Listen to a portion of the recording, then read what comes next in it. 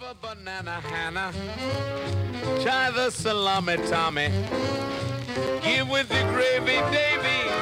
Everybody eats when they come to my house.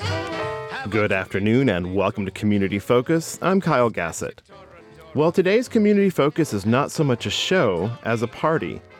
And our hostess, Polly Jernigan, is someone who definitely knows her way around a punch bowl, hors d'oeuvre platter, and dessert tray.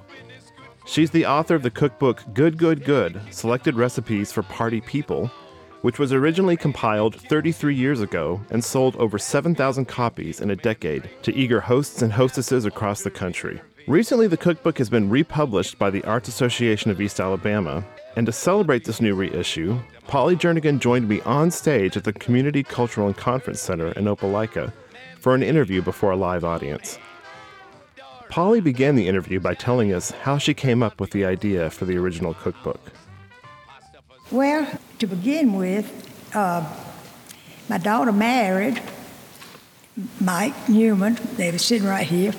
All of y'all know him. Know more about him than I do. But anyway, they moved to Americas, and she didn't know how to cook. So she got along pretty well for a few years. But then she started wanting to cook because all of her friends did, and they would give her recipes and all that. And she'd call me and she'd say, "Mama, these things don't taste like yours." I said, "How do you make so-and-so?" And so I'd tell her, and then another night or two, she'd call me again. And she said, "Well, what do you do for such and such?" And I'd tell her, and that went on for quite a while.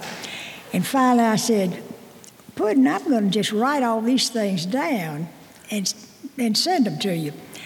And she said, "Well, I wish you would," and so I did. And I just started having so much fun typing. I pulled out my little portable typewriter and started typing, and Charles was working late, and both the children were gone, and I just had a ball, and I got up to 400 and something pages, I think. But anyway, she didn't mean to get all those. She didn't know what she was in for, did she? No, either. But anyway, so a good friend of mine, Henry and Sherry Jackson, we were with them one night, and I was telling Cherry Sue that I had gotten up a lot of recipes from Mary Barnes. And she said, "Oh," and she's a go-getter, you know. And she said, "Oh, well, we've got to have them published." And I said, "No, I didn't write them for the public. I just wrote them for Mary Barnes." And she said, "Oh, no, we got to make some money out of this." And, and she said, "I'll give you an autograph party." And I don't know, I got to thinking, and after we got separated, I got to thinking, well, you know, Cherry, they know what she's talking about. So I got to thinking about it and got serious about it and told Charles, and he had etched his little sketches in there, and I thought they were so cute. And I thought, well, I might do that. Well, anyway, I decided to do it. And then Charles said, "You can't publish a book without a name." And I thought, no, I don't guess you can. So I kept Charles and Michael Newman every now and then. And when I did, my food didn't exactly suit them. So one night I said, "We're going to learn to eat now." And so I fixed supper, and I said, "Let's just play a little game. I'll take the first bite, and I'll tell you whether it's good or not." So I took a bite, and I said, "That's good." And Michael took a bite, and he said, "Yeah, Mima, that's good." And Charles, sitting right there, remembers that he likes my food now, but he wasn't real sure about it then. And I said, "Charles, open your mouth." And he finally opened his mouth, and I poked some food in there. And he said, "Mima, this is good." And I said, "That's it." A title was born. That's it. And I really appreciated y'all. I mean, I was really flattered that y'all wanted to pull my books out from under the bed, but what was left, and put it together. And all these nice people that worked so hard trying to get one put together correctly. And that's how it got started. Well, it's certainly delicious. I think we can attest to that. And having so many people here today, everybody knows that it's a great cookbook.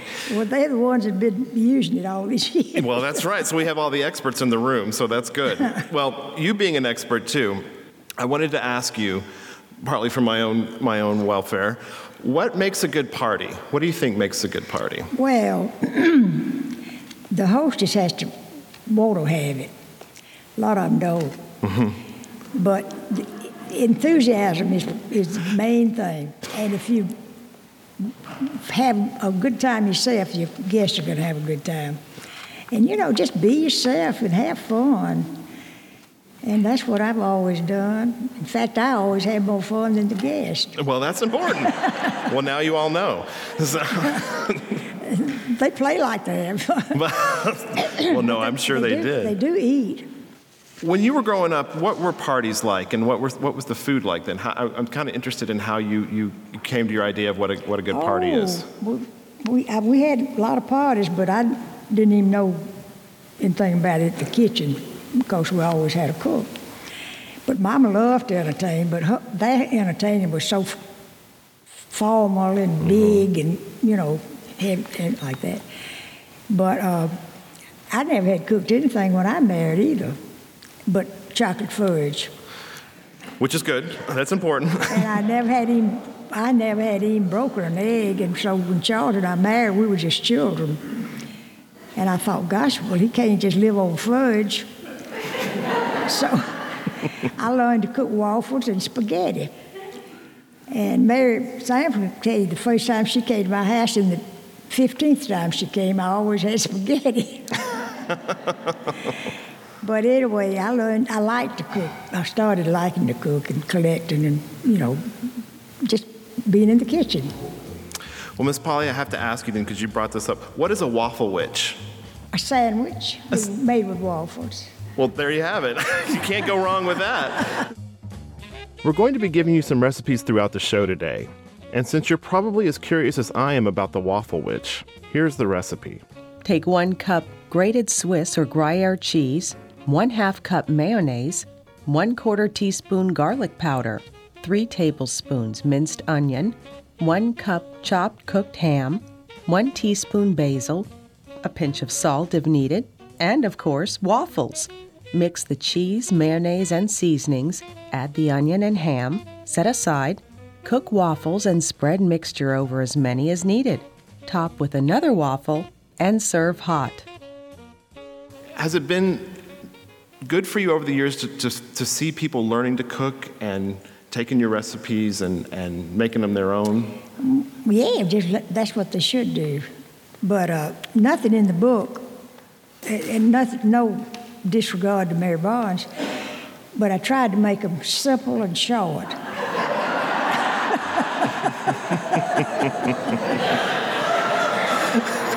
Two fine qualities. Two fine qualities for that.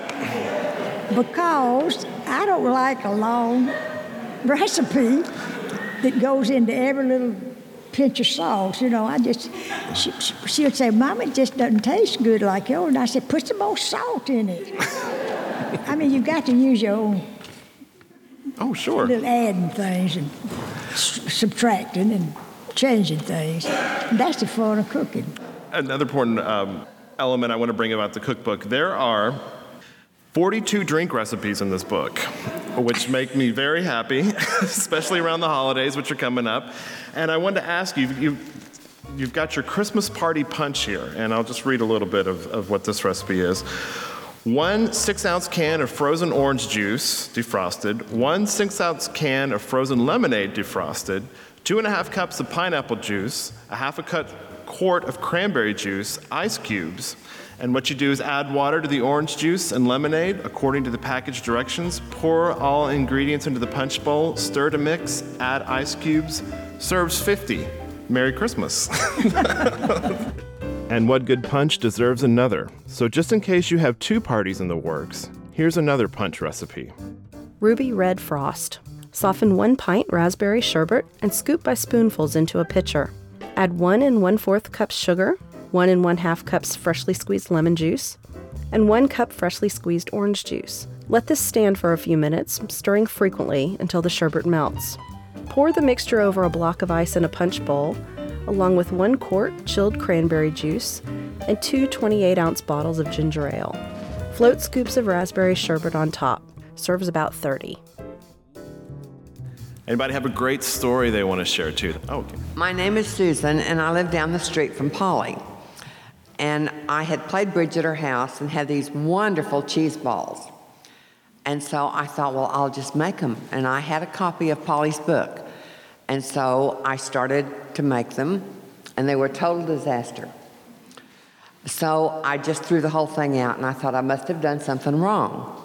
So I got more cheese, and I made them again, and they were a disaster. They were just awful. They just crumbled. They wouldn't stay together at all. So I called Polly, and I said, Polly, I must be doing something wrong. And she said, well, honey, what kind of cheese are you using? And I told her that I had gotten the grated cheese, and she said, oh, no. She said, you're supposed to grate it yourself. And I said, okay. So I went to the store, and I got more cheese and probably more flour and other stuff. And I got home, and here comes Polly up down the street to help me. So she watched me grate the cheese and make the cheese balls. And then she decided that maybe we'd have to bake 1 or 2 to see if it had the right amount of flour. Because in the cookbook, it's not real specific about the amount of flour. And so we baked 2 or 3, and Polly said, well, maybe we better just add a little bit of flour and cook a few more. And then we got out the wine. So we would bake a few, and then we'd have a glass of wine, and we'd add a little bit more flour. But I have got it down now. I can make them. Now, we can't guarantee that you'll have Polly herself to come over and help you with the cheese olive balls, but you can certainly start practicing with this recipe. Cheese olive balls.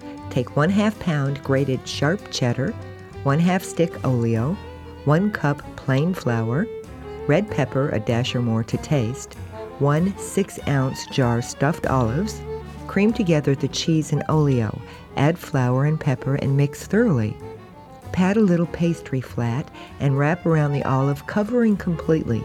Bake at 350 for about 15 minutes. Serve warm. I think another reason why this book is so great is because you know how to throw a good party. Can you tell us about any party disasters that you want to share? I mean, this will make me feel better because I've had some doozies in my life. Are there any stories that you want to tell us where things weren't so good and you were able to turn them around or help it out? Well, I don't think I've ever had a boo-boo. See?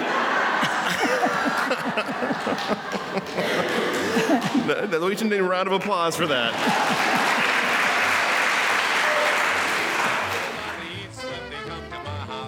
Polly Jernigan is the author of Good, Good, Good, Selected Recipes for Party People, which is available from East Alabama Arts. You can call 334-749-8105 or visit www.eastalabamaarts.org for more information. And while you're there, you can also find copies of the recipes we mentioned today. And if you're in the Opelika-Auburn area tonight, the cookbooks will be available at Christmas in a Railroad Town at the Museum of East Alabama.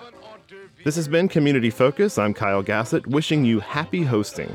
Our program is a public service of Troy University, and we now return you to Troy for the remainder of your news hour. Mandrake, Tony, Dora, Johnny, everybody eats when they come to my house. Pasta fazoula fatalula. Do you have a bagel? Don't be so bashful, Nashville. Everybody eats when they come to my house. This is a party, Marty. Now don't be so